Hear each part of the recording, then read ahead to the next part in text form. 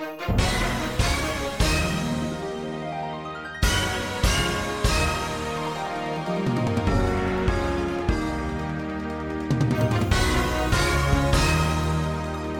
listening to Omnis Protocol. I am Charles, also known as Omnis, and I am really proud to present this episode because not only do I have Danny, my boy, Modesto, what's going on, brother? How's it going, fam? But also have Alec, aka Smart Alec. Hello, hello. And we've got Amon, who games. What is up? And Blair, the foe of Denmark. Good evening. All right, well, got the whole WTC team here. Obviously, Danny and I did like a kind of a quick what are our actual thoughts about the event as a whole. I did kind of a deep dive with Dizzard on my roster, what worked and what didn't work. But I wanted to kind of dig into the games because I think we had some pretty big realizations as we were going through the event. We can talk a little bit about the pairing process and how the games went. But Alec, we're just going to go kind of round by round. So Alec, you were playing web/defenders. Anything that you kind of want to express before we get into your first round game? Mostly that my plan was to play Web Warriors when I could, and Defenders was a backup if I landed on Gamma or Ease, which is where I didn't really want to play Webs. I believe that is something most Web Warriors share. Yeah, makes sense. As an overall view. So what did you end up getting round one, and how did it go? So round one, we paired me into an Avengers player. When we were looking at pairings, I was hoping that we would get me into another player going for scenario, mostly because I think webs are better into most scenario teams than people trying to kill you. So here we got me into Avengers. The Crisis came up with his Mutant Madmen and my Struggle for the Cube. Most of that game shook out with me taking Amazing Spider-Man's leadership and slowing him enough that he couldn't rotate around the Secures to flip them well, and just strangling him out that way. I think I only scored like one, maybe two more points than him every round, so we were done by round 3 or 4 with a 2016 victory for me. I feel like that's pretty normal for Mutant Madmen. That's not usually a blowout Crisis. Yeah. But yeah, you pulled a solid win for us. What the listeners may not realize is everyone else's game was done that round, and you were the last game of the round, so you did decide things one way or the other. It was so we were trying not to put pressure on you. Yeah, I was gonna say it was funny to hear afterwards that I was making some of you guys sweat. Like in the last round, my Gwen that had already activated was KO'd, and I think Amon was watching and just had to step away, but I already knew that activation didn't matter. She was done. I already had the game in the bag. There was no way he could flip enough points, and it was all formalities from there. Makes sense. All right, Danny, well, let's talk about you. So I will preface all of this, which I feel like a big part of why you ended up playing S.H.I.E.L.D. was because I actively thought S.H.I.E.L.D. was going to be really good for the team. And there was a point where we didn't have S.H.I.E.L.D. at all. And I think everybody was fine with that. And I don't know, I got it in my head that I thought it was just really right for the meta. And then there was a point where I was talking with Alec about whether he was going to play S.H.I.E.L.D., and then I was playing S.H.I.E.L.D. for a little bit, and then you're like, hey, I like gun lines more than you do. Maybe I play S.H.I.E.L.D. and you play Avengers. So do you want to talk about that at all, or what your overall thoughts were with S.H.I.E.L.D. as you get into your round one? Oh, I think they'll just kind of come out as we go along through the matches and sort of reflect upon, turning points.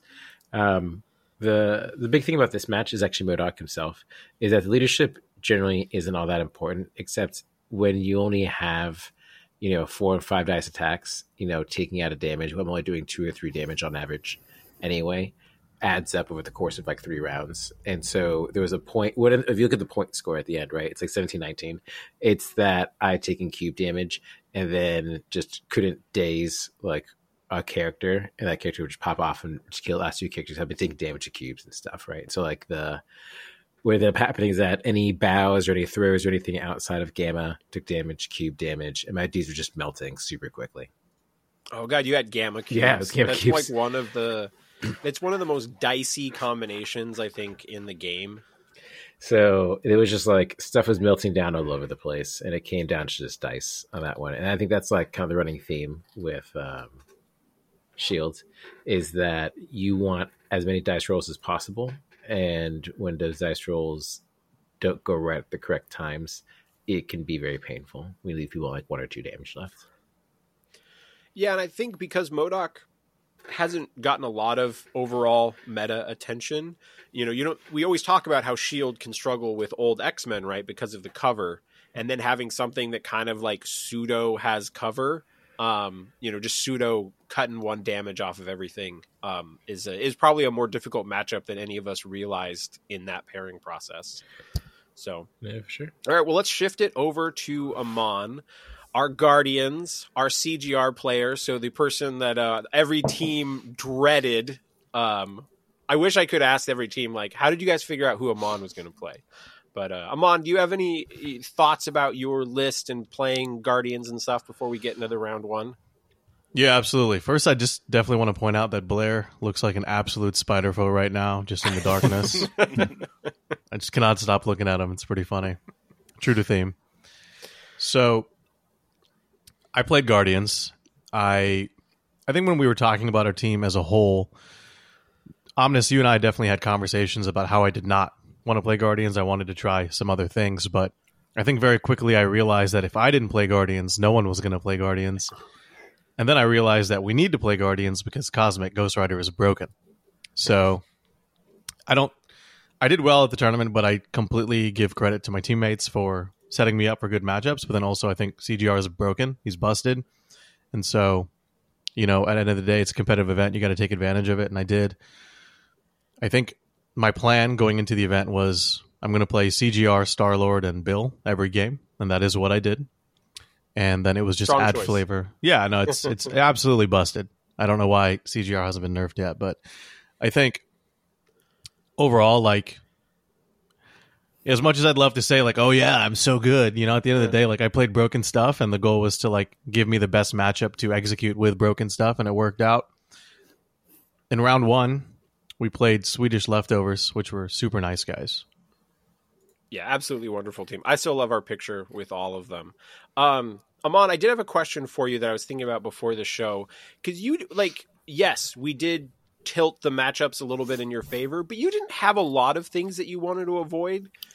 Could you share just a general idea of, like, what were the things that you as a Guardian CGR player were telling me, like, I kind of would prefer not that? Do you remember what those were? I think the only matchup that I truly wanted to avoid, I think there was 2 actually, but one of them I think was manageable. I hate playing against Shield, ironically enough. I think maybe it's just a lack of people playing Shield locally, or my practice partners don't necessarily play Shield. So I've just been on the opposing end of Shield in tournaments before, and it's when dice work out in the gun line, I think I was just a little nervous. Obviously, that Bucky change was huge, but I don't think we as a team had realized how huge that was, maybe. But that was just the one thing that I was just trying to avoid, just out of personal history with that affiliation and having a losing record into it. I think outside of that, maybe Avengers, because I think Avengers has the best shot into Guardians. But I think I definitely felt fine, because at the end of the day, my job, at least how I perceived my job, was to make sure everyone else got good matchups. And I remember at many rounds, I was like, honestly, it doesn't matter. If I roll hot with CGR, I win. Yes, you did say that on a number of occasions. You're like, I can probably CGR both of these guys, so do what you need to do. Yeah. Well, I'm glad to hear that you ended up playing Bill a lot, because that was one of the things that was like, obviously, Bill's a really powerful character in this meta, and I never actually asked you how much you played him, but obviously there was a point where we thought like Avengers was going to have him and blah, blah, blah, blah, but then kind of at the last minute, it was like, come on, nope, you keep Bill, and that kind of worked out. So tell us about the round 1 game. Yeah, absolutely. My only final thoughts on the whole Bill conversation was I was definitely prepared to play Gamora or Drax in that spot. And I think I would have been fine because CGR was just absolutely nutty. But I definitely think there were some moments where I was like, I can just throw Bill on the right-hand side and he can 1v2 two characters and he'll be fine because Bill is that good also, right? So Yeah. secret to doing well at events, play good stuff, right? So I played the Collector T. We played SLDD. We played Montesi Formula and Fiddy Formula, 17 threat. And my go-to 17 threat was just adding Agent Venom. So it was cool. Honestly, just, again, Star-Lord and CGR just did nutty things, and it was a great game, I think, for the dice, I suppose. My opponent did stop me from winning earlier and was able to push it back another round, which actually worked out in our favor because we were able to score more points as a team because of that. So I ended up winning 19-11. Nicely done. All right, Blair, to kind of lead into the Blair story, Blair, from the get-go, you were always kind of like, guys, you play what you want to play, and I will make do with whatever is left over. Like, no step of the way were you ever demanding characters. You were one of the most flexible people on the team. And you had said up front that you were comfortable with foes. We had all kind of discussed that, like, how good were foes actually going to be, and you tried lots of different things. You put some X-Men on the table. You put some criminals. You did a bunch of different things. And then push come to shove, as we were in that, like, maybe it was like 10 days out from list lock or something, we just had a genuine conversation, and I was like, Blair, what are you best with? What do you feel most comfortable with? And you said foes, and I said, let's do it. And preface, we are very happy with that decision overall. But Blair, do you want to talk a little bit about, like, what made you so comfortable with foes, or why they just seem to work for you before we get into your round 1 game? Oh, man. I don't know if you talked about this much in your last 2 episodes, but, like, just us as a team, like, it was so much back and forth about what we're going to play, because we had our, like, kind of at the outset coming in, and then the core gets spoiled, and we started testing that, and then we find out like a week later, like, or so, new core is not going to be allowed, and then a couple weeks after that, we get the huge errata. So, like, those last couple of months leading up to it, I just felt like it was a whirlwind where we're just constantly changing back and forth. It's funny, you guys, I don't think you played X-Wing, so you're not going to get this joke as much. Me, like, I like B-Wings and just like Rebel Swarm was like my thing. And so, like, I would test like so much stuff going into an event, and then like at the last minute, I'd be like, I'm just playing B-Wings again, screw it. And like, this was it with this tournament. Is like, I tested like so much. I was actually on Criminals MODOK for quite some time, was pretty convinced that was going to be it going in. And then, yeah, the errata dropped, and I was just trying to test everything. And I tested X-Force. I tested, like, sort of the Web's Defenders. I think a couple of us were testing that. Actually, I think Danny was kind of messing around with that too. And then, like, everyone just kind of settled on where they were. And I was just like, well, based on what's left, I have so much experience with foes. They're probably not maybe the best of everything that's still available. But for me, I think it's just what I felt most comfortable with. So that's that was my recommendation. And you had the confidence to say, go for it. And that's how we ended up. Nice. So what did you get round 1, and how did it go? We played like a Sweden team round 1, I believe. Swedish leftover. I have a Yeah, jersey. and I played a guy named Gurtat, who was super nice guy, but wasn't the most experienced. He said he was like a single dad with 2 kids, and so he said most of his games he only gets to play like against his brother on like kitchen table Friday night. So he was playing Thor. We pulled hammers and Cosmic, and I think his inexperience just showed a little bit. So I was able to pick up the win. I think 21-13 was the final score. Nice. The one thing I did want to say, like, listeners, you may not realize how much when you're like trying to recap like a 6-round event, probably like how many things go through your head. If I want to make sure I say this, I want to make sure I give props to this person. And one thing I forgot to say in my episode with Dizzard is while I was playing in Swedish Troll, who is an absolutely fantastic opponent, it was definitely a dicey game. But the point that I think I forgot to say was I still felt like he played perfectly. There wasn't a single move. He was clearly like a very practiced person with Winter Guard, and that was just something he played all the time. And I just wanted to make sure that he was credited with just like how well he played. Like the dice were not so good in his favor that if he wasn't playing perfectly, that he would have still come out with a win. So he played perfectly, and then the dice just gave me no chance to come out of it. So, that wraps up round 1. We go 3-2 overall. And at this point, we kind of realized that Alec, Amon, and Blair were just fucking in the zone. And Danny and I were larger question marks. And so we kind of like, and I don't know, maybe if this was apparent to everyone else, but in my head, I was like, in the pairing process, Danny and I get no priority. And it will be 100% get Alec, Blair, and Amon at least out of bad matchups if possible. And I think at this point was kind of where the like, oh, Danny and Omnis go down first and we'll figure out the rest later. So going into round 2, we'll stick with the same order. Alec, what did you get in round 2? Sure. So we were playing the French team this time, French Dips. Yep. And I played... they had the bye round 1 because people thought they weren't there. Yeah, so I played into Ikari, who was their Criminal Syndicate and Dark Dimension player. So we had Dormammu in there. He also had 3 different...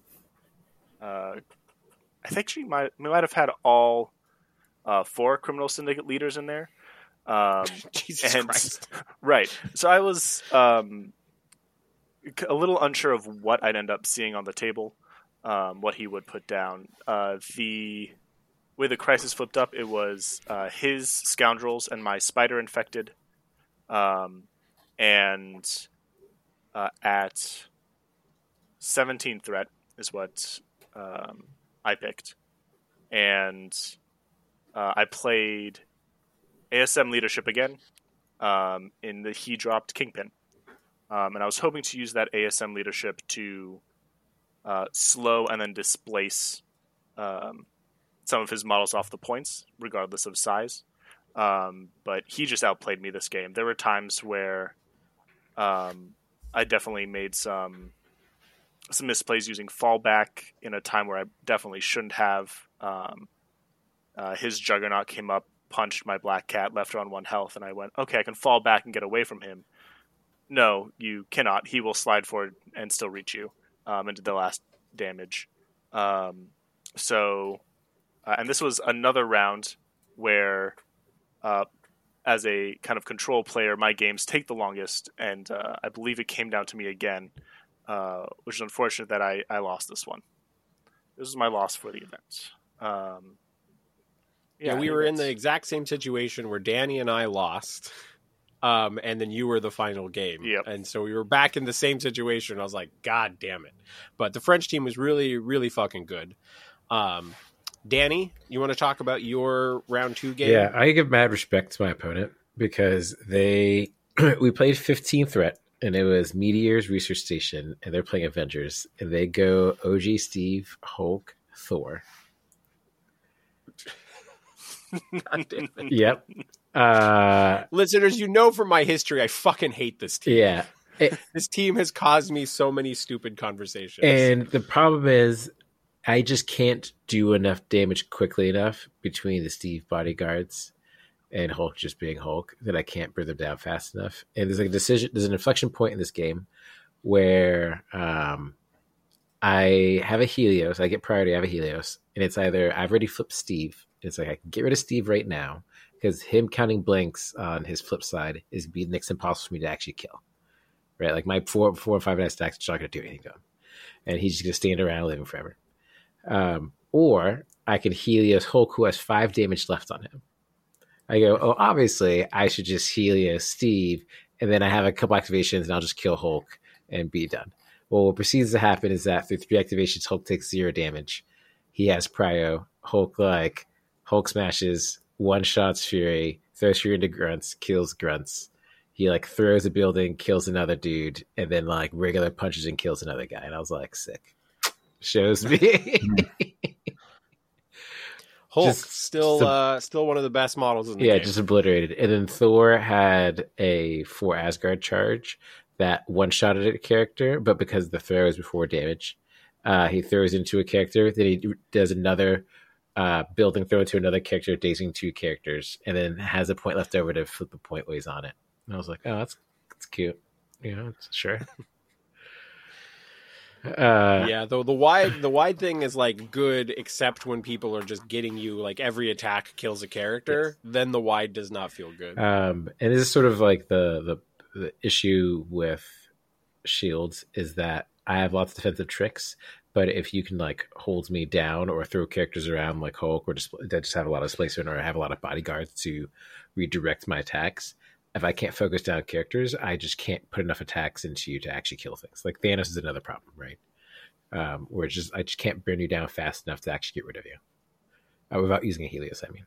So essentially what happens is I lose characters way too quickly, lose attrition too quickly, and then he is able to flip all the points and push research into my back point, which is how he gets the last 6 or 7 points, right, to get to the 17. Because we were neck and neck up to that point, and then he flips and gets a bunch of points at once and ends the game. Damn, yeah. That's rough. All right, Amon, the Guardian of Godolkin. I've been watching. Dude, that show is so good. So good. So you're that ending is wild. No spoilers. All right, Amon, what did you get round 2? All right, so actually, going back to your question, you mentioned what I kind of wanted to avoid. And it's interesting because I think Web Warriors hate playing into Guardians, but I think the one character that I consistently wasn't able to kill was ASM. And so I was a little nervous going into this, but I got Gamma. We played Gamma cubes. You won priority, so the Webs hates this. Of course, yeah. Because I think that's how it goes, right? I think if he won priority, he's heavily advantaged. Especially because CGR is not an objective piece, right? And so ASM can just tank a lot of that damage. But I got priority, of course, slammed down my secures immediately. I didn't even look at it. So I was like, we're doing my secures. Yeah. And I played a guy named Stalotre, probably is how you say it. I probably butchered that, though. Sorry to the French people listening. And again, 17, so exact same team as previously. CGR, Star-Lord, Bill, and Agent Venom into ASM, Toad, Miles, Moon Knight, and Daredevil. Miles was his leader. And so he goes and tries to grab my extract with ASM. And I was like, you know what, man? I'm just going to turn on the jet, see what happens. I take one shot with CGR. And I daze his ASM. One shot. I didn't even know what to do with my second shot. I was like, oh, okay, cool. I guess I passed. Shit, I can't even gain a power.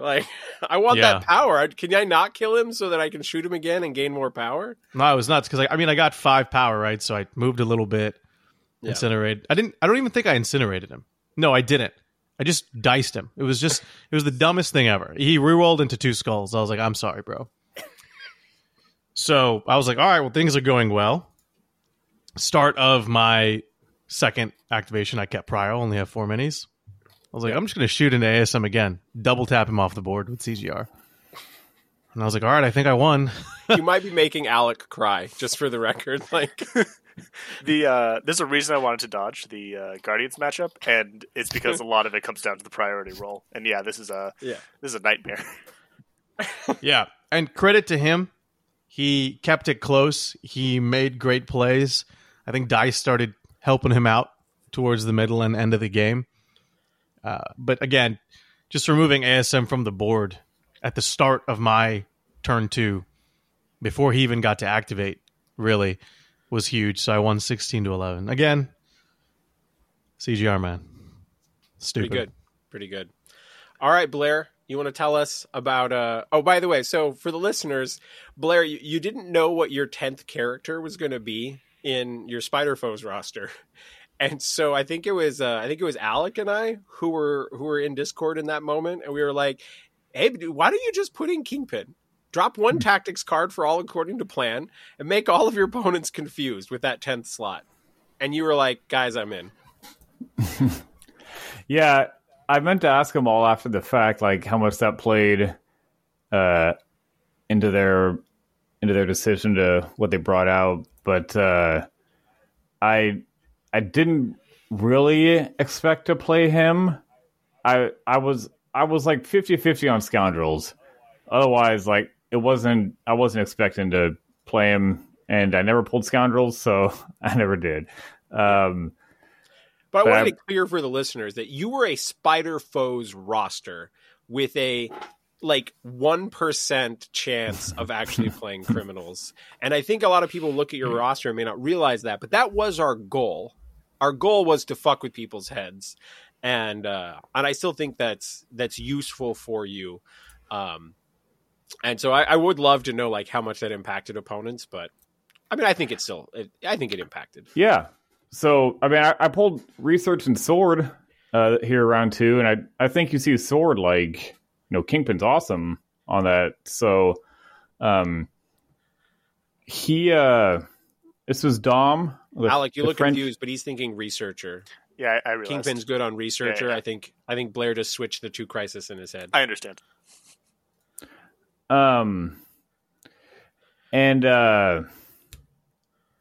This was actually their CGR player. And so I think he saw Sword and was, got scared of playing CGR on that. So, left him at home actually. So he came out with, both Furies, I think Iron Man and Black Bolt, actually, I believe was his list. And so, his activation order, it was Iron Man flip sword, walk up to Researcher, Fury flips other sword, hangs back. Commandos walk up, do a gainer, hop up Black Bolt. So now Black Bolt is in range to threaten my back sword line, which he does. He's able to kill Kraven in cover. He's able to do the 5 damage and daze him. And so then my last activation is Lizard. And so he has left no one on his back right sword because Iron Man walked up to sit on the Researcher. So I'm just like, okay, it's a 2-point swing either way. If I get Researcher or it doesn't get moved, I don't get it, but it's a tie. It doesn't get moved. Or I get Sword and I get a push, but he gets moved Researcher. And I decided to go for the Sword because I like it. I wanted to push Black Bolt up and get him into there so we can just all start to mob him. So that's what we did. And so and I felt like Lizard was also in cover, so I felt pretty good about just leaving him there. So it was a bloody back and forth first couple of rounds, but Kraven was all powered up, so he was able to do all the things, put all the things on everyone for 2 successive rounds. Because once he gets his power gen going, if you can protect him, it just keeps going because he just hits so hard. He gets it all back. So in round 3, I got the Dream with Mysterio. I threw down Grand Illusion, and then had I forget what it's called, the Craven condition where you take a damage if you advance. And so I had scored the sword console the first 2 rounds, and so I was up pretty big on points. And so I think in his head he knew like he can't give it up one more round. And so Black Bolt was still on mine, and so Mysterio activates. We do 1 damage to Black Bolt, advance him, deal another damage. He opts for leadership, walks back, takes a 3rd damage because he doesn't want to give it up. Mysterio attacks him again, advances him again, takes the damage. Walks back, takes another damage. So he's taken 6 now. I tricks and traps, get the final 2. Mysterio KOs Black Bolt. 1 activation. It was beautiful. So after that, he didn't really have much of a chance. But real nice guy. And I got to practice my French with him. So that was cool too. Oh, that's awesome. All right. So unfortunately, we take a loss this round. But all of the U.S. teams took a loss round 2. All 3 teams had to play against a really hard matchup. Like, I know a lot of our American listeners probably don't realize just how good this French team was. Like, it was just a list of like really, really solid players. And it is certainly not a team that I feel bad losing to overall. They played very, very well. But we go into round 3. I'm trying to remember the team name from round 3. Danny, do you remember who we played round 3? We played Team Licorice. Team Licorice. Oh yeah. That was the team. Okay, so let's bounce it back over to Alec. Alec, what did you get in round 3? So in round 3, we paired me into Hellfire Club. I played into Hesse. This game was on another Scoundrels game, and my Paranoia this time. In this one, I was a bit mean because I lost priority.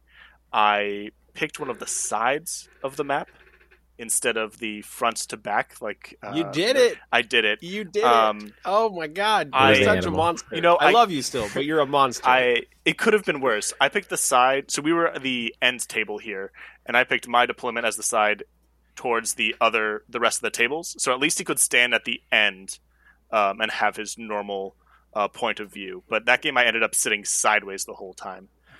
Shit, we drank with you after this. I can't. What a monster. A combination of that, my opponent not being familiar with webs, especially ASM leadership. I think in this event, so I played Peter Parker's leadership every single round, and I think every single round my opponent needed a moment to read the leadership to double check what it did, which I think came in handy. So just the combination of having to play sideways, a leadership he's not used to, into a matchup he already feels isn't that great, really helped me just run away with this game. I don't think there was anything else. Webb's got to do Webb's things. Yep, yeah. We just ran circles around the Infinity, or not Infinity Formulas, it was Scoundrels, but just able to pull apart paranoias and make sure mine stayed together. I had an early Miles swing and kick that actually just one-shot Beast, which just, he was holding a paranoia too, so it just jump-started the Web Warriors car. So, I mean, Beast is a fellow scientist. I don't know how you could do that. I know. I think the Web Warriors are actually very anti-science, because all their foes are well-known scientists. Yeah. Okay. About street so you just assumed Beast just looks too much like a spider foe that you just are like, yeah, that's got to be. Yeah, he's got to be one of them. Okay, that makes sense. All right, Danny, what did you get round 3? I got paired into Brotherhood, and we played Montesi and Fisk. And this game was just a bloodbath. He played Mystique, which I did not expect, but he was using the leadership to take over one and pushing and blaming off the other one, essentially. Apparently, Fury hates being thrown long by Juggernaut. which happened early in round 2, and just essentially he was unable to do anything for like 2 rounds. So it took him around basically to get back into the action. And then the next round at that point, you have Juggernaut just like ramming into people, doing damage, and just like annihilating parts of the team. He did have a sick ass Juggernaut like one shot commandos, like just like walk, punch, dead. It's like, oh, cool. Yeah, why not, right? Which is, it was great for him, right? Like, essentially, he was able to blow me off the points and grab him on tests and just kind of back up from there, which was a solid game plan into what he needed to do. And I just, was able to roll the dice when I need to. That was one of the things I think we didn't quite realize just how good Juggernaut was going to be into this meta when, like, after the Malekith nerf and, like, with Hulk being on, like, one team. Because Blair, you did not end up playing Juggernaut, right? I did not know. Yeah. And so with this, that is something that was like, in retrospect, I think Juggernaut was one of the characters who did overall pretty well in the format. He can't be pulled by CGR. Maybe one of our slip ups. I don't know if he would have fit in anyone's roster, but all right. Well, let's bounce it over to Amon. What did you get round 3? Round 3, I got shield, so I think I was a little nervous going into it, but I think I felt confident when I took a look at my opponent's list. Played against an individual named John Smed, and we played Mutant Extremis and Gamma Wave. Again, I won priority here, and CGR built Star-Lord with Toad at 15. That was cool. And my opponent obviously was Nick Fury. I believe Human Torch. Unfortunately, this is the one round where I didn't take a picture of the table setup, and I'm not sure why. But end of the day, we're starting to wear out a little bit. Yeah, I also think I was a little deflated because we lost round 2. And so I think maybe I was just like, I don't know, maybe I lost a little bit of that passion, but we obviously gained it back very quickly, bounced back. But again, I hate that my battle reports all sound very similar, but I think Alec was next to me on this one, and there was a couple moments where I'm sorry. And when you start apologizing to your opponent, it's going well for you. And I look over and I think Alec made a comment afterwards where he's like, you said, like, I guess dice must have been really well. You kept apologizing. I was like, yeah, it was dumb. His Human Torch got 1 activation whole game and then died. Nick Fury died horribly. Everything died. I don't know. It was just, man, again, AMG, if you're listening, nerf CGR. It was stupid. But yeah, that's what happened. So very excited. Well, I was going to save this for the end, but I wanted to mention in my game, there was something that I don't think I fully expressed in my episode with Dizzard. I did win my game, but I swear all of the dice negativity from round 1 and like some of the like things that happened in round 2 came back full steam against my opponent. And I swear if I was rolling 4 dice or more, I had 2 crits. Like, that was just the way that this game went. And so my dice were also super, super hot. And so I apologized to my opponent a lot. I was like, I'm sorry, man, you are literally suffering the consequences for how shitty my dice were in round 1. And you're paying for it. Cause I rolled a shit ton of crits in this game.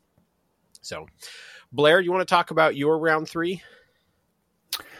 So I played Thomas, who was playing Avengers.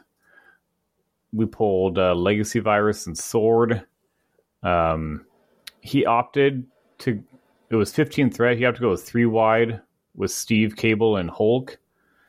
I think this was, the only game I played traps, and it certainly played dividends. I think he really wasn't used to seeing the card, what it did. So he just had his Hulk flip the sword, and then he was like, I guess I'll just walk up onto the Legacy on the far side just to clear this. And so he got pushed away because of that.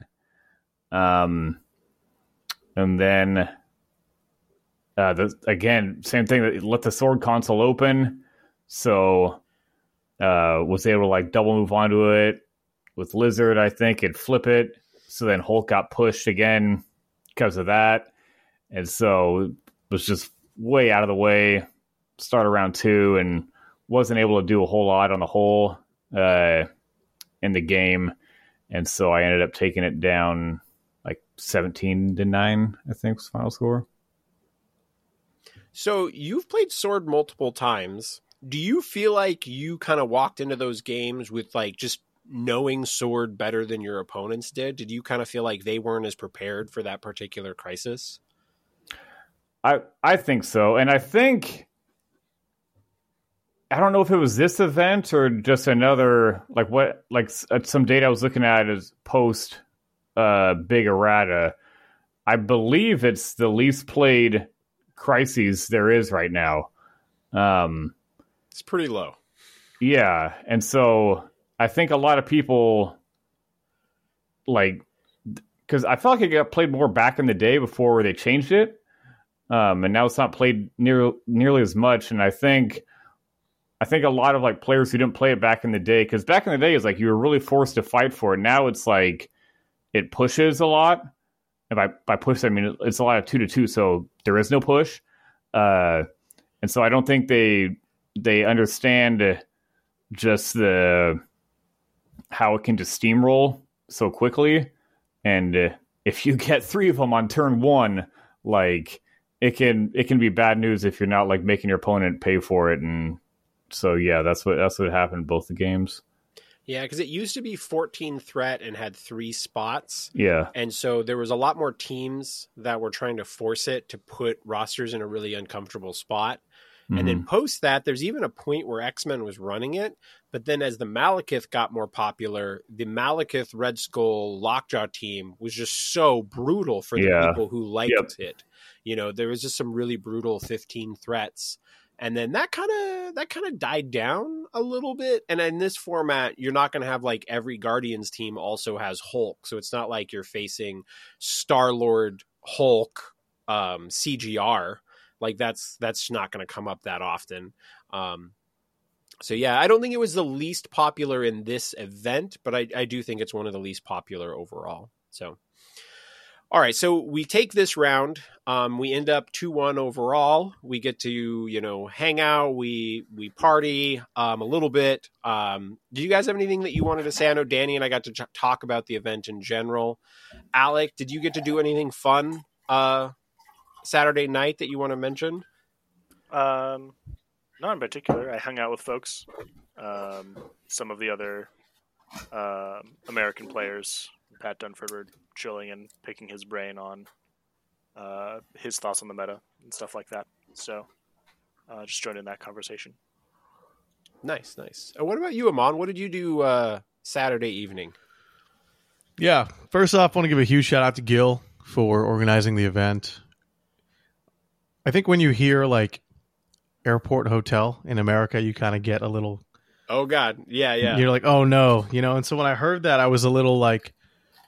concerned, but then I forgot we were in Europe, and not only Europe, but in Denmark, which is an amazing country and very well kept, if you will.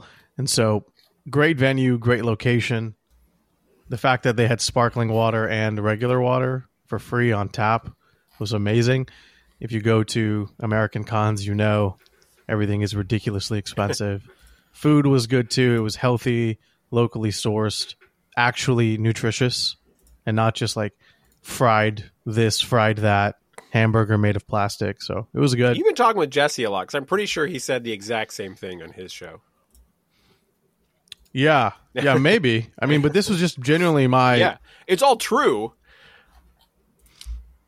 Yeah, speaking of Jesse, we hung out quite a bit. I think WCC was at an interesting time because every free opportunity that we got, we would like go huddle in like some...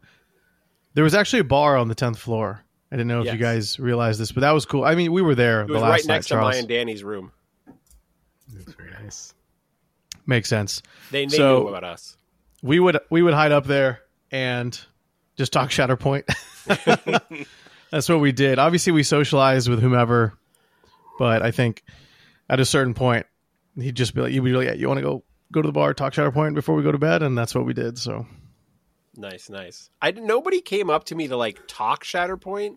Every time I ended up talking Shatterpoint was because I walked over to talk to you and Jesse and found out there was a Shatterpoint conversation going on. There'd be like 3 other people, and I was like, "Oh, I'm gonna talk Star Wars for a minute." Cool. Yeah, I will say I was super grateful for a bunch of people coming up to us and say like, "Hey, they listened to the Shatterpoint show. Hello there." And so we had great conversations, and some of them were our patrons, so it was cool to hang out and just get to know people. Nice. What about you, Blair? I think you crashed early, right? Saturday night. You were still on American time. I submitted my score, and I was like, "You need anything else from me, Charles?" Nope. Go to bed. Respect. It was by the time, because we went out to eat the first night, I got in at like 5 p.m. And so by the time we got back, I don't know what time we got back to the hotel, like 10 or so. I'd been up like 31 hours straight or something ridiculous. And then, of course, let you nap before going to dinner. And yeah. we were actively, when we were talking about like, let's not wake up Blair until we are ready to go. and then, of course, I woke up at like 2 a.m., like, just like, what the hell? And it was, Amon was my roommate. At some point, he was like, "Are you good, bro?" Because I was tossing and turning so much. I think eventually, by like 4 a.m., I fell back asleep. But then the second day, Amon woke me up and was like, "Hey, round 1 starts in like 5 minutes." So, like, all right. So, yeah, I did nothing that second night. Just went straight to bed. I think it was Sunday morning, or I was downstairs and I was having breakfast, and like all the other American teams were down there, and they were like, "Charles, do you have a team still?" And I was like, "I'm pretty confident that I do."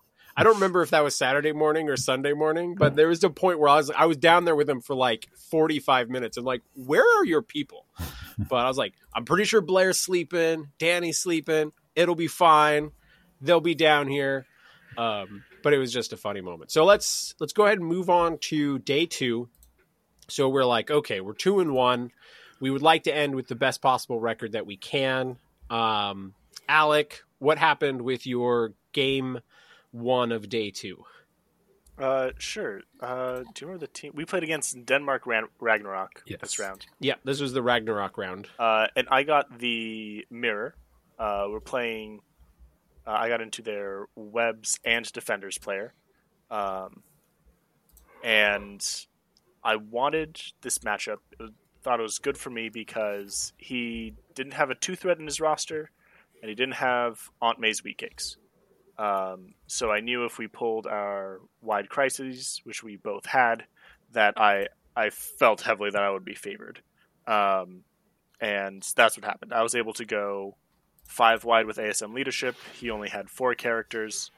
We had some. He had Venom in his roster, which is scary, but because he's slow, I wasn't too concerned. And he had some. Would use Venom as his first activation for a round to try to fish for a kill and just not end up getting it. Which just sometimes just rolling 5 dice. Like Danny knows this. He's been playing Shield now for a while. Sometimes you just roll 5 dice, and a couple of 5 dice rolls doesn't net a kill. It's not it. He had a good heads up play in I think round 3, where I was about to do a Miles Spender into I think it was his Miles, who was holding an extract, and noticed that he had Lethal Protector available. And that stopped me from stealing and winning that round. But at that point, the game was probably already over. Because I ended that round with 15 to something else, and then I just scored out the next round, 19-16. Nice.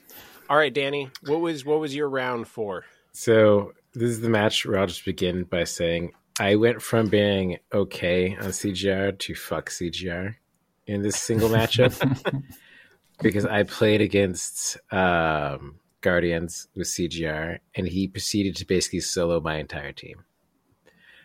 Where we're playing on 19th, it's like CGR, Bill, Star-Lord, I think it was like Nebula and something else, just like a bunch of death coming at me. I'm like, this is fine. Let's see how it goes, right?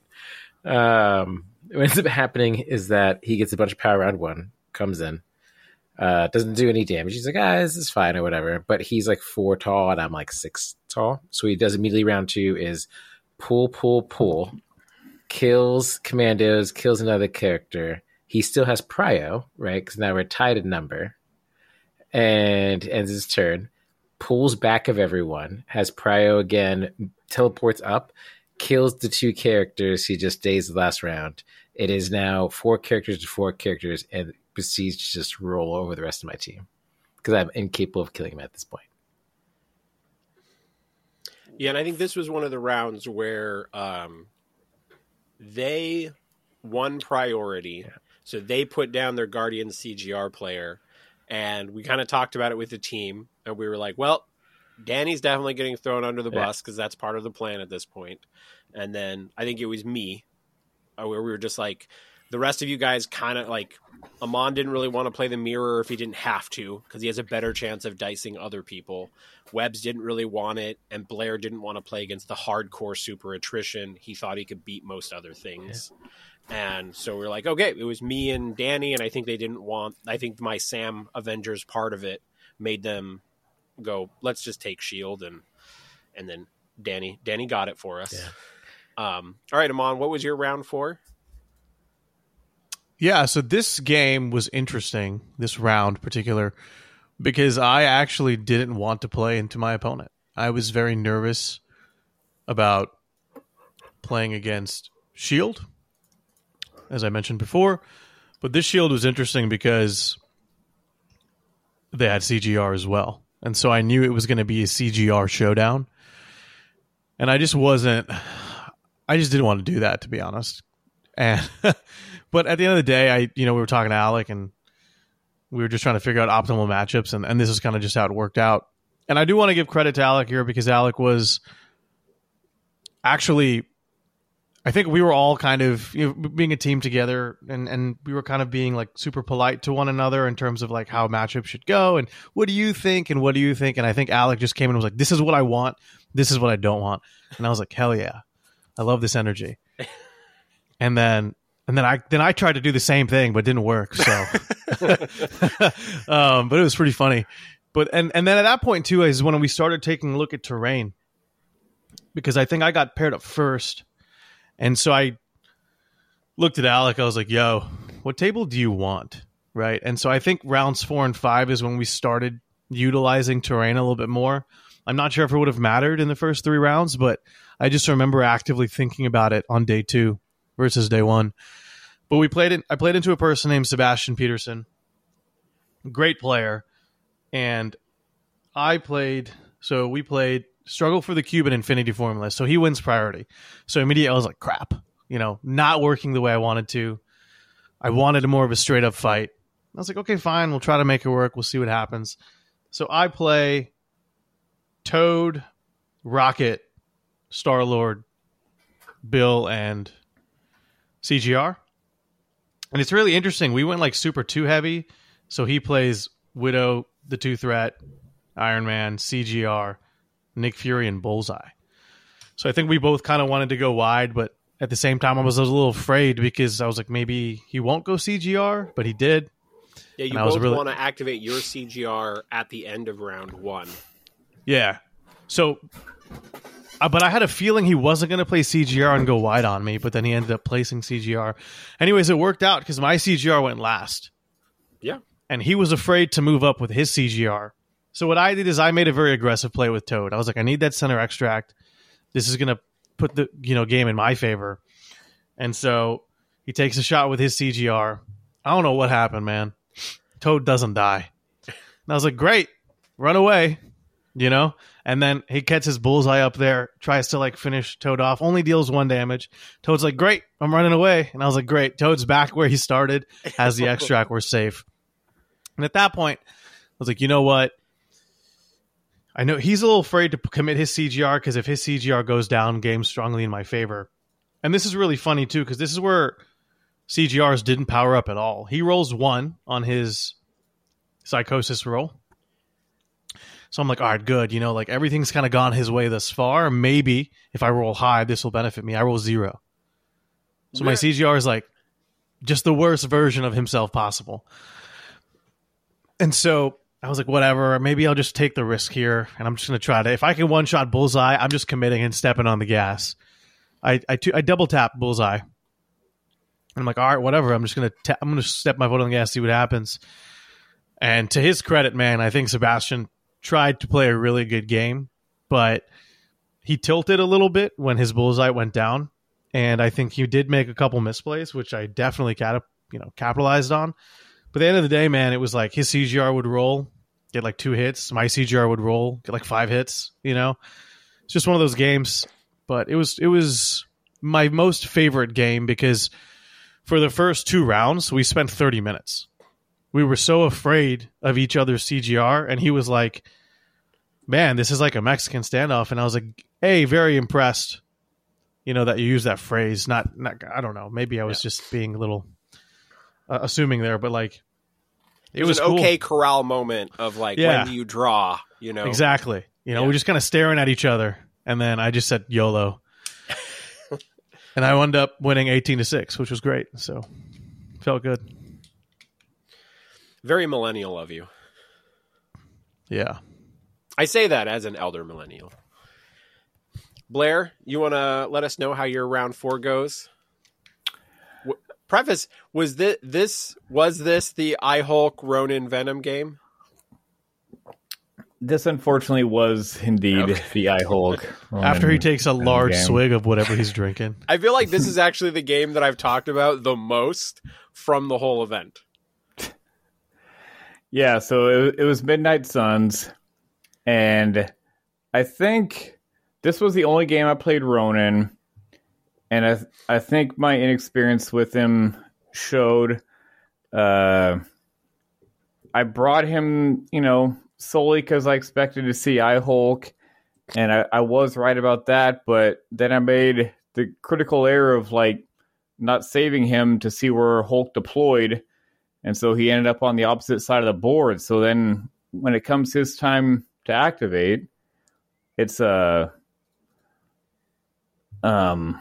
sorry, what did we? It's Extremis and Invasion. So I'm like, okay, I can shoot Blade with the universal weapon, or I can like walk up onto the point, grab a Senator, or walk onto and score 1 point. And wasn't really sure what to do. In hindsight, I should have just moved towards the middle, towards Hulk, and just grabbed a Senator. Because that's what Ronin's there to do, is there to be close to Hulk and judge him and force him to attack him. I universal Blade. I didn't do any damage, but I got the push, which again against Blade doesn't really matter all that much. So Ronin like really didn't work his way over towards Venom until like the 3rd round is when I started mixing it up. And I never judged him, which was another crucial error. Like that would have been huge. That's where Ronin's money is made. Yeah. That's if you don't judge, then he's not worth the threat. Yeah. And to boot, his attack dice were just on fire, and I couldn't do like any damage at all. So at the end of round 2, he had dazed my entire squad except for Ronin.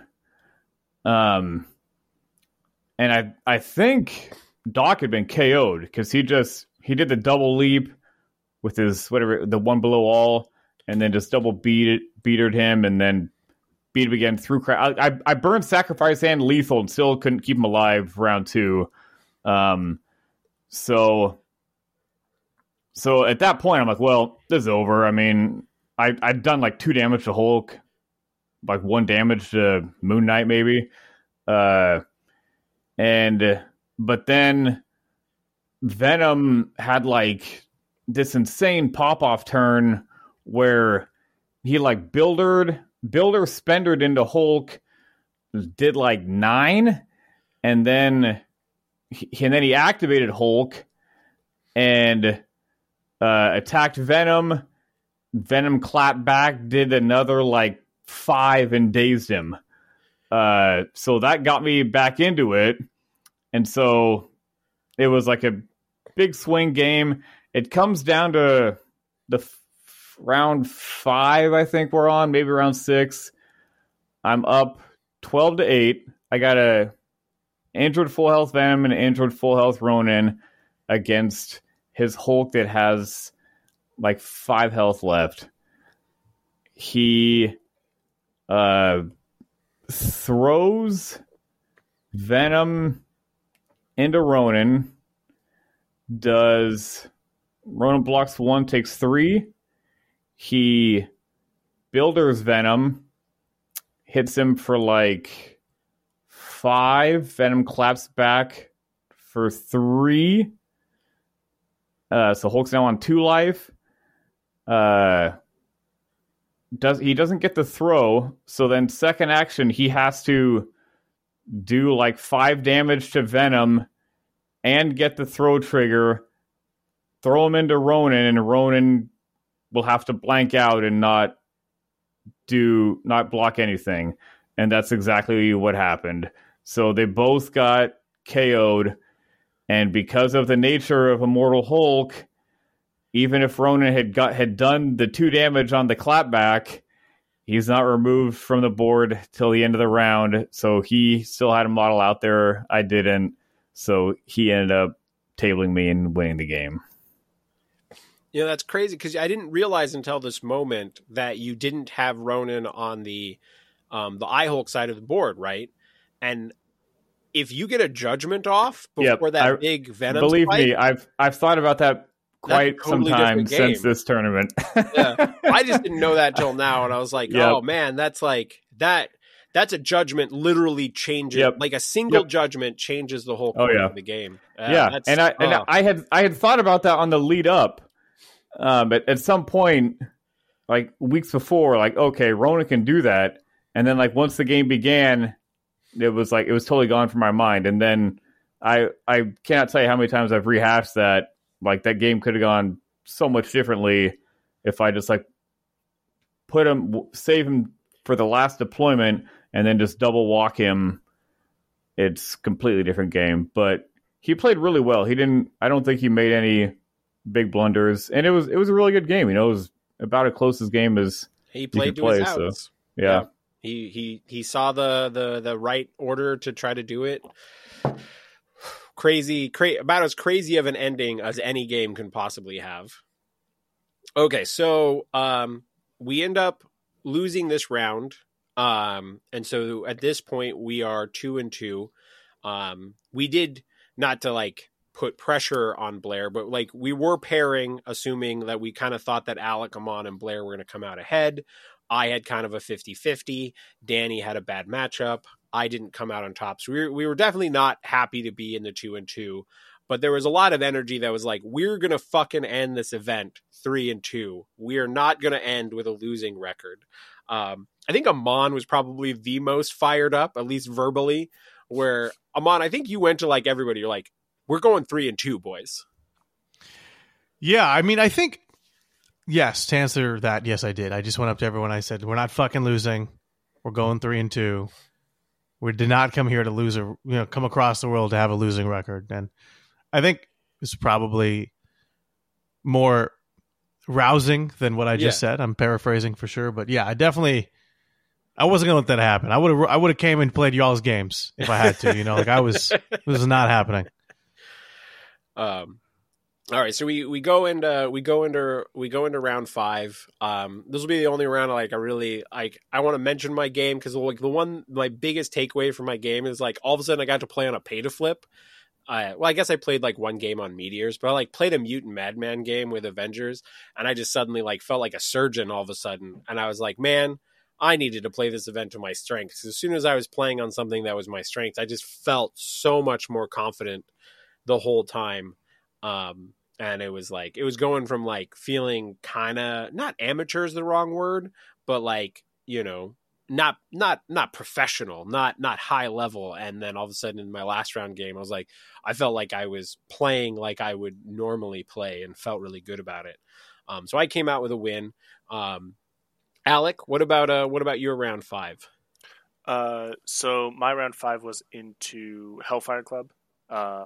Once again, hunting the other. We're just throwing you into all the hellfire this event. We're yeah, just right. like Two jump of into them. the flames, man.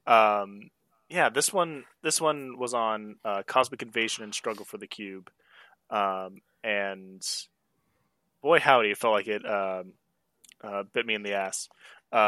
So his Rhino hits the trigger from the secure at the start of the game. So his Rhino goes from 1 power to 3 power, and then because he's already standing on it, once he activates the leadership, he goes to 4 power.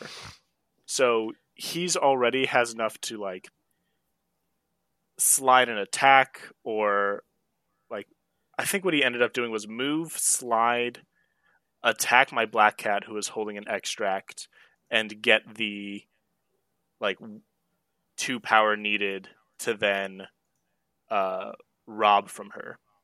And that put me at the end of round 1 into a deficit from like 6-3, I think was the score.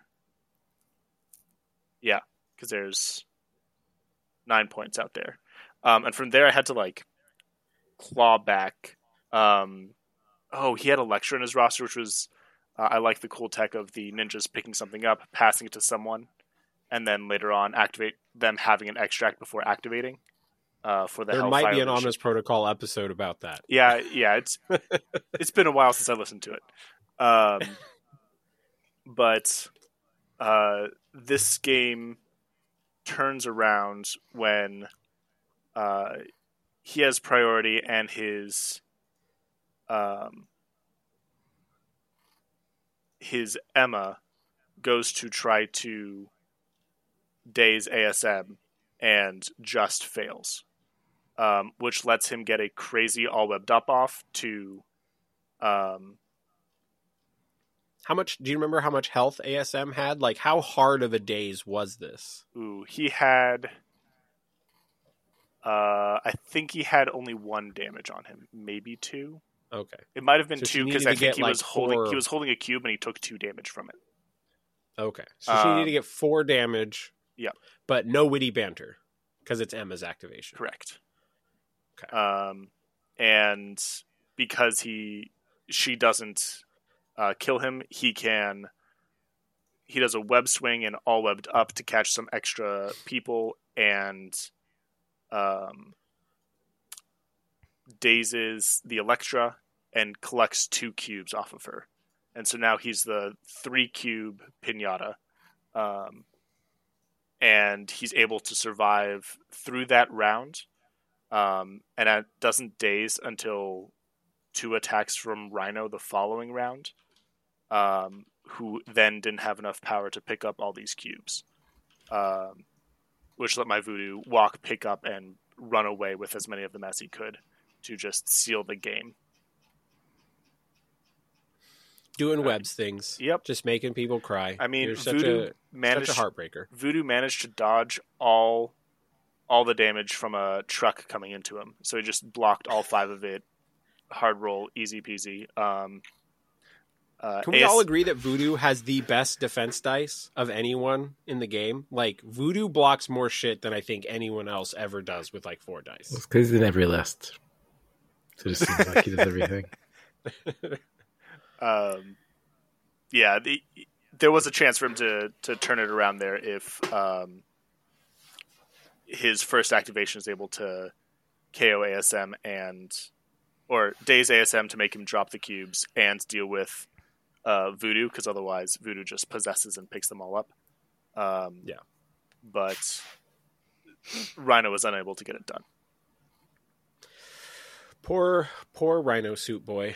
All right, Danny, you want to tell us about your round 5? Yeah, so we're on Demon's Hammers, and I'm playing into X-Force. And I this kind of like runs through all of my list, really, is that I think my biggest mistake overall was a last-minute change I made, which was my restricted cards. I was taking Sacrifice Brace, and I switched to Sacrifice Advance R&D because I wanted to get more eyes plays and stuff. And I think what ended up happening is that it forced me into situations where I'm trying to play too cautiously with Fury, because he needs to be shooting the gun and Grunt shooting the guns and getting off their firepower stuff going, right? And so what this leads into this match is that I realize I don't have a great way to grab the hammer in front of Cable, because anyone I stand up there probably just dies to Cable two-shotting them. Like, there aren't many characters in the Shield roster that wants to get shot twice by Cable and be like, yeah, this is totally fine. There are not very many characters that people play in rosters that are not like Hulk, that don't die to getting 2-shot plus a throw from Cable. So I think if I had Brace instead, which would have helped over this match and over the previous matches, because a lot of my characters getting 1-shot was like a size 4 getting tossed into them and just getting blown up unexpectedly. But the grunts would have been good to pick this up, but because I was playing Advanced IRD, I was tending to hold Fury till later in the turn. So essentially put me into a situation where once Cable got a hammer and he's doing 6 dice gunshots, he's just started 1-shotting people.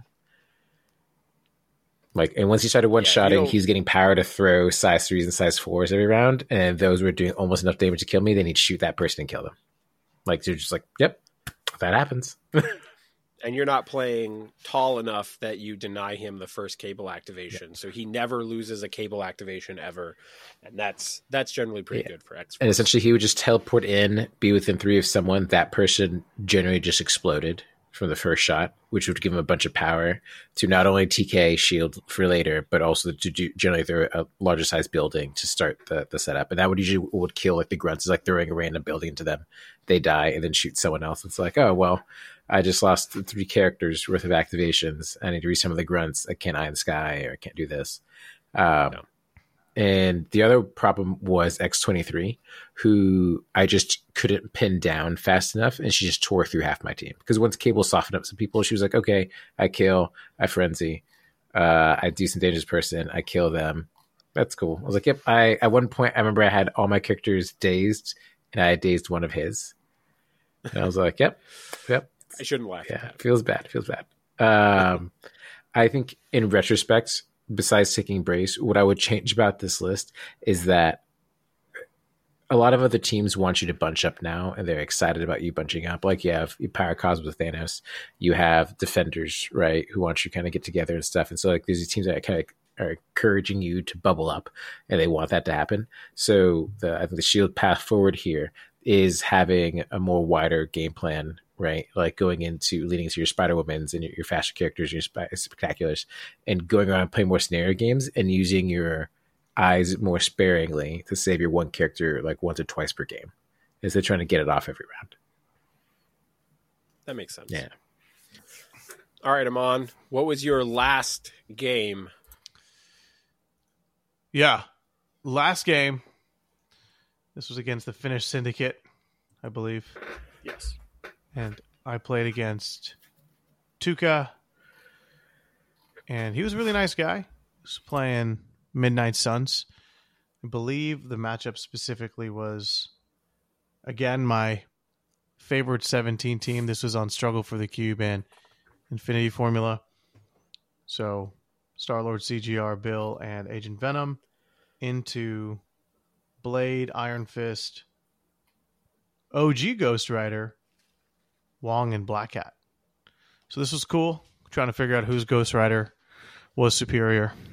Spoilers. It was CGR. So this game was fun because I did respect his CGR. I was aware of what Black Cat can do. And I actually was very afraid of Iron Fist because he can take away a turn, right, from my CGR. And he did over the course of the game. I think I had a good turn with CGR where I was like, man, if this works out, I'll just commit to it and I'll bite the activation token because it'll just put me so ahead. And that's what ended up happening. I think in round 2, I took out his Iron Fist and Blade with a combination of CGR and Agent Venom. And then he Iron Fist me right at the beginning of turn 3, which slowed things down a little bit. I will say, I thought I was going to win in round 4, and Tuka did a really good job of, he did this play with, I don't know how it worked out, but it was just essentially I just couldn't do what I wanted to do, and it delayed it. And then his CGR started rolling really hot. Not his CGR, his GR.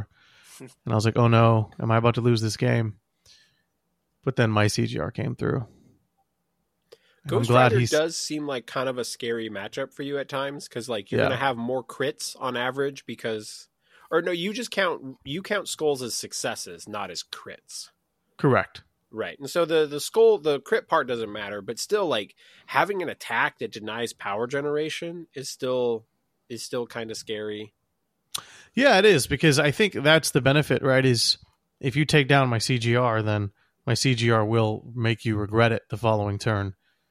But in this situation, I believe my CGR did go down, and I believe he did use the attack we're talking about here. Pen and Stare, I believe. That's what it was. Yeah. Yeah. But then I rolled hot on Psychosis, so I don't know. I mean... yeah.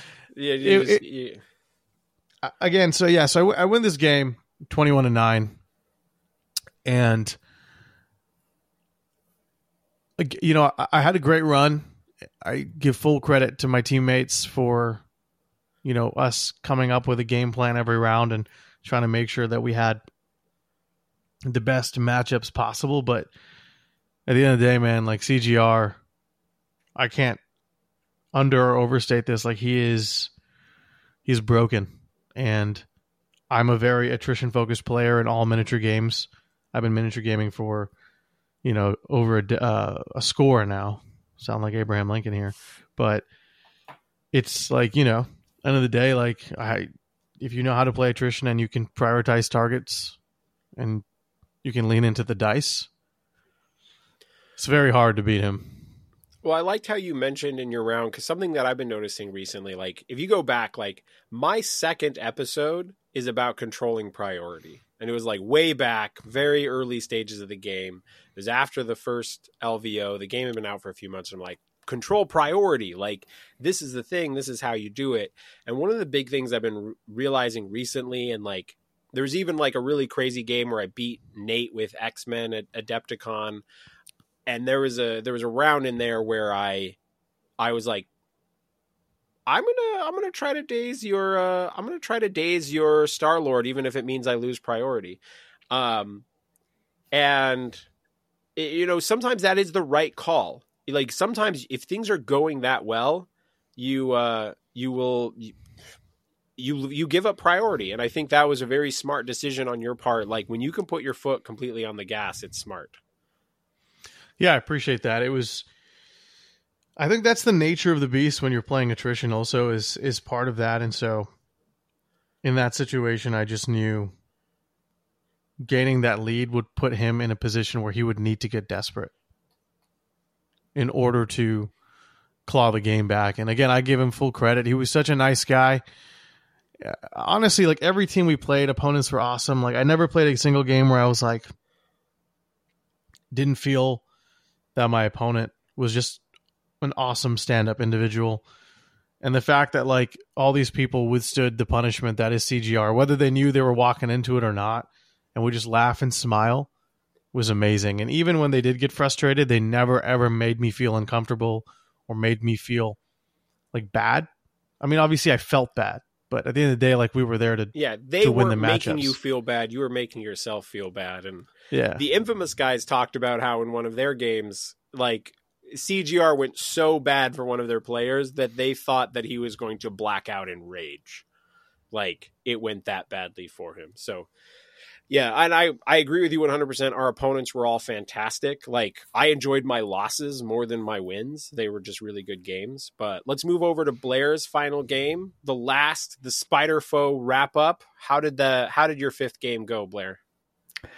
So I'll wrap it up pretty quickly. It was pretty funny because I'd said like the whole time I also want to play Guardians, and then they had Brotherhood and X-Force, and I was like, I don't really want to play that, so I kind of passed on that. And then it came down to like just Guardians was left, and I was like, oh, can I have X-Force or Brotherhood back, please? I think in this one it was you and me were the last two deciding which of us would get Hellfire and which of us would get Guardians. Yep. Yeah. And you were like, I've got Hellfire, dude. Just give it to me and I've got it. And I was like, all right, you got it. Go ahead. And It was Montesi Intrusions at 19. He brought out his CGR. My plan was to just kill everyone else and then just like score out. And my attack dice were on fire, and so the plan worked out pretty well. Thusly, I had like just Bullseye and Goblin left on round 6, and they were like spread out. There was no way he was going to be able to get both of them. So I think I only ended up winning. I think I only ended up scoring 13 because it was just Montesi Intrusions, but it went to round 6, and yeah, that was it. Well, we close out things. We end up 3-2, like both of the other American teams. We ended up, because of strength of schedule, like at the 16th out of 31. So we were the exact median. So very medium performance for us, which is obviously not what we had hoped, but I was really proud. Like, Amon, you were in, of the 5-0s, you were the only American like in the top 10. Like you just absolutely crushed it. And obviously, like, this is a pairing oriented format, but you still have to win your games. And so you did absolutely fantastic. And the number of times that people asked me about my team and knew who myself and Danny were, and then I had to like kind of explain, like, okay, well, Alec is this great guy from California, like he's won shit down there, and he's just been a really solid wargamer for so long. Amon's this like championship level Underworlds player who's switching over to MCP, and I played against him and I just think he's a rock star. And Blair, I like judged a couple of his games at a Bellevue qualifier, and he's this X-Wing champion. I have a ton of respect for how he played. Like, I believe in these guys. And when I was telling people about the team, they're like, sure, you picked some guys. And then all three of you just swung for the fences and were rock stars. And so I definitely have no regrets about the team composition. So I'm just really proud of everybody. But like, before we wrap up the episode, I want to give each of you a chance to kind of like say some final thoughts, and I'll still do a bonus episode and we can just do some fun shit. But if you guys have some just general thoughts about the event, the experience, the team experience, anything, Alec, do you want to go ahead and start?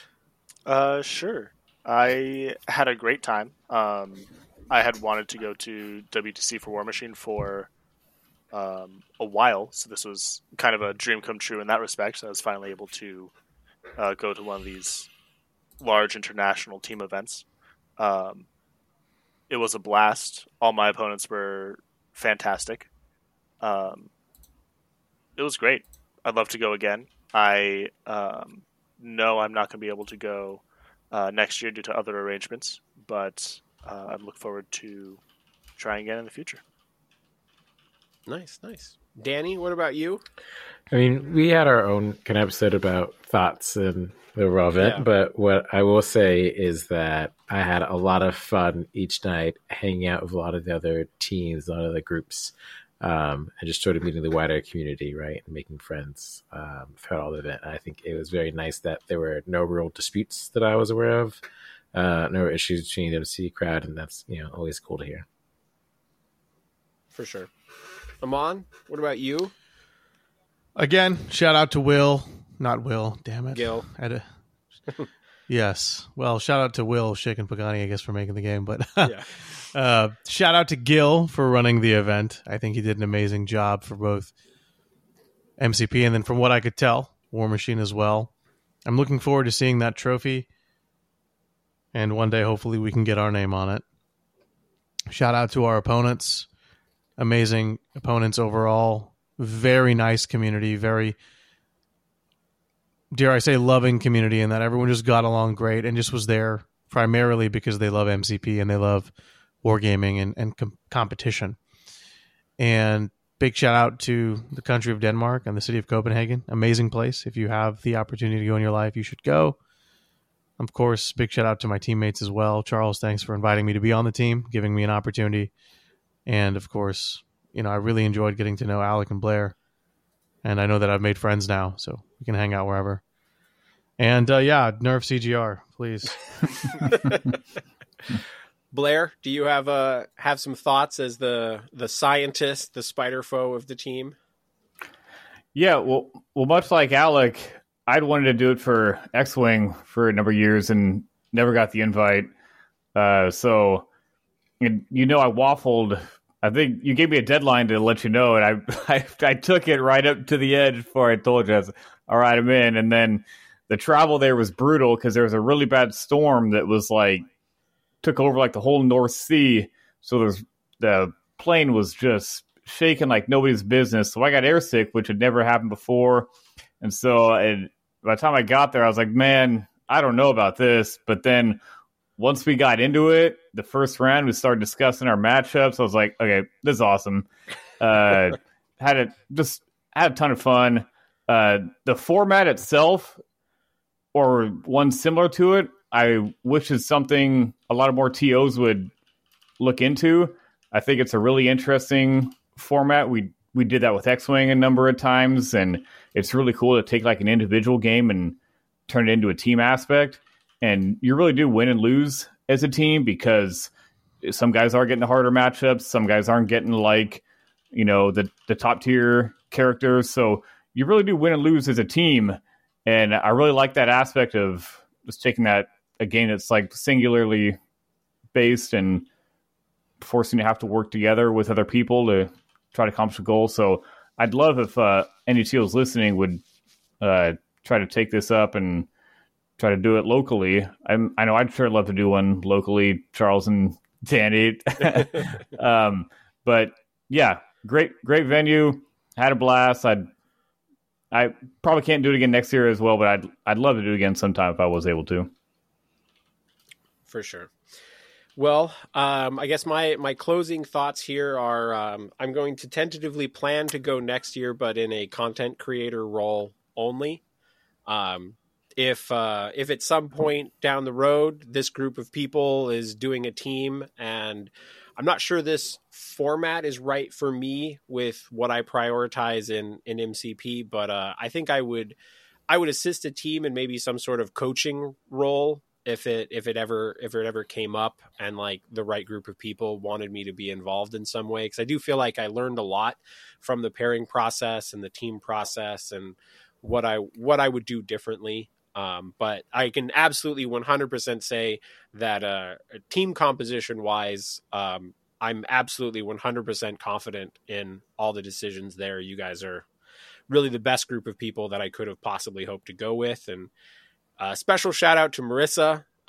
She was behind Alec during part of a point where I was talking, and I was really trying not to laugh, and I feel like she was intentionally trying to make whoever was talking laugh, and I barely kept a straight face. But she kind of became our unofficial team coach through this, and was just super supportive. And she got me both water, and she got me a beer at a point, and she was just she was kind of just a fun light through a lot of this event and even a bit of exploring Copenhagen. So I was really glad that Alec's partner got to kind of share in some of the experience with us. And I felt like she was part of the team. So shout out to her. And I'll just close out and just say that Gil chose a really perfect location for this. And I think that's one of the things that made it so special is Gil, he said this place has only been around for 2 years or something. And when he found it, he was just this is just an insanely perfect location for a WTC. And he was right. So, big shout out to him. And it makes me excited to go back and just the experience of seeing people from all over the world is next level. And I would say anyone who has the opportunity to go do it. And I didn't know that.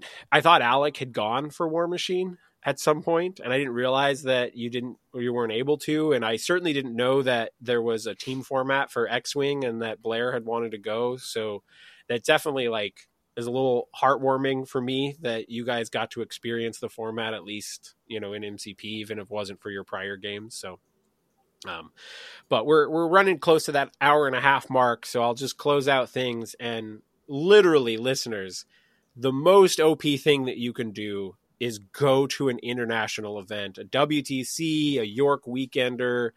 I cannot imagine what that's like for, say, like a European coming over for LVO or Adepticon or something like that. But I really think the international experience is next level, and all of you nerds should do it at some point later.